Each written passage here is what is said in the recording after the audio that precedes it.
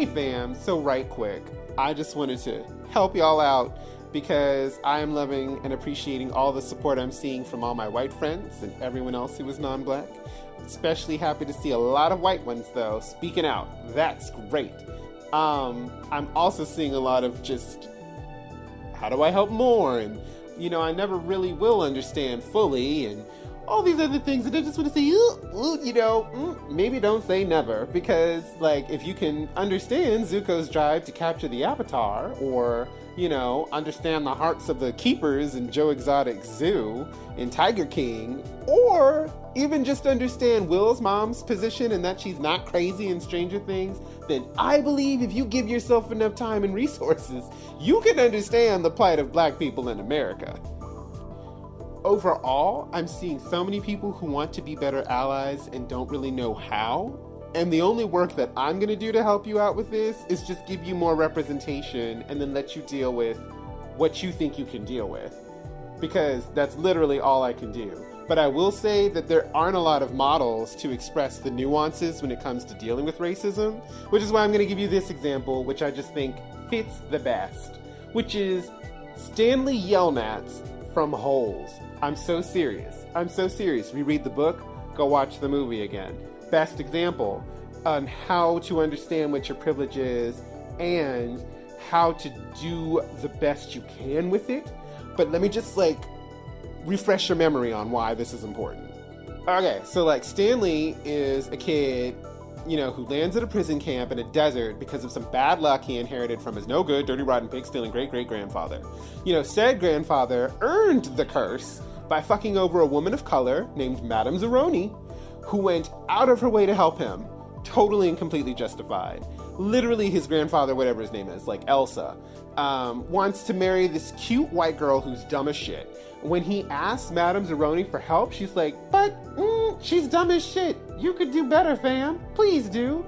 But no, because white boy gonna white boy, and insisted that Zeroni offer some aid, so she did. She gave him practical advice. She was like, take this pig and work the fuck out with it. Get swole, get the pig swole, get the girl. But once you get swole, please carry me up the same mountain that I've been telling you to carry up this pig. It's literally the least you could do and the last thing I need you to do. Literally the least you could do. I can't get up there because I'm kind of disabled and elderly and lack the means. Remember me, please. And then he didn't. And then he didn't get the girl. And then he was cursed forever whilst bringing the shit over to his new life in America. Big thing to note, though, is that Madame Zeroni never actually cursed him. Literally, that was a higher power that understood that if you fuck over someone who does not have the means to fend for themselves, you will get cursed, and rightfully so. I'm about it. Universe don't forget that shit.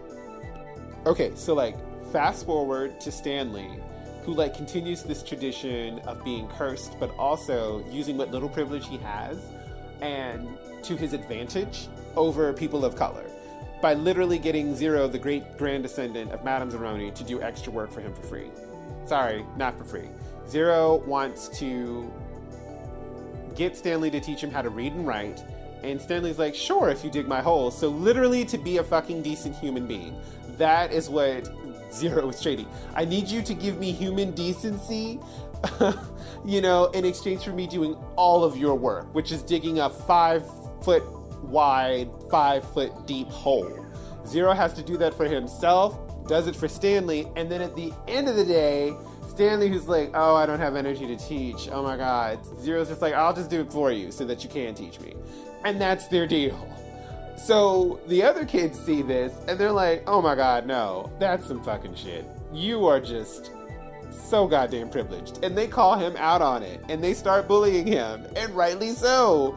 And Stanley's wrestling with himself about it because he's like, well, he offered, this is hard. And I didn't tell him I wanted him to do my work. He decided that, and I'm still helping him. I'm still a good person. And it's not even my fault that, I'm benefiting more from this system that I kind of put in place. But look, I didn't really put it in place. I just knew how to read and he didn't. I had more things than he did. He didn't, I came from a family and he didn't. You know, like I came from a place that didn't judge me on my skin color or an unfair foster system. And, you know, I'm still fat, so he doesn't know my pain. Okay, and now we hit to the climax, which is the whole point of me talking this much. But Zero takes a shovel, because he's just so goddamn fed up at one point, and hits the counselor who's been bullying him this whole time and calling him dumb as shit and treating him as such. And Stanley looks at this and then looks at Zero just like run off into the desert and goes, yeah, I fucked up. He's this mad and is rioting. And you know what? Fair. I could have helped him more. I could have worked harder for him. I could have seen how much of a strain, quite literally triple the work would be for him. If he could work and learn after work, then I could teach after I do my work too. Shit. Gotta make it right. And he does! By doing right by Zero, by going out into the desert, finding him, carrying him up a physical mountain, feeding him, nursing him back to health, bringing him back down safely, stands up for him finally, against all the actually cartoonishly easy to pick out racist villains. And at the end, when he's recovered his true white privilege and it all is good, he takes Zero with him to be a part of it. That was the actual moment of him taking Madame Zeroni up the mountain.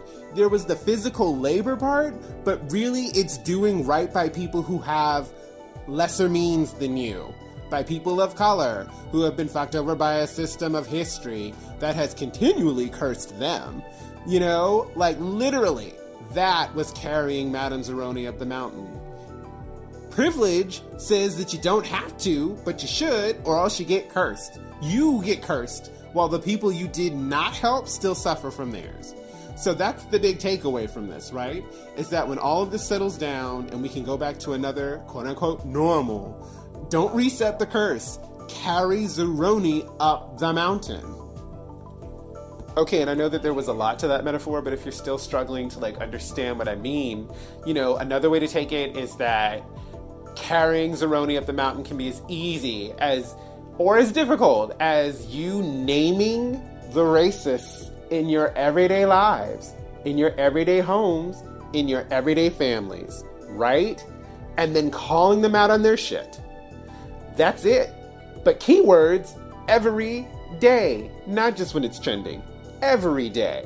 And that right there, that daunting work is when you can carry Madame Zeroni up the mountain and engage all the people who are like saying the nastiest shit online, and always do it, not just during this, but like during elections, during crimes that appear on the news, like dealing with that shit so that I don't have to. And especially when I'm not around, whenever your other friends of color are not around, is when you are a true ally, is when we're not in the room and you still think, oh, would I let you say this with my friend around? And why am I letting you say this with them not around? Okay, let's do the work and carry Madame Zeroni up the mountain. Does that make sense? Can I get an amen?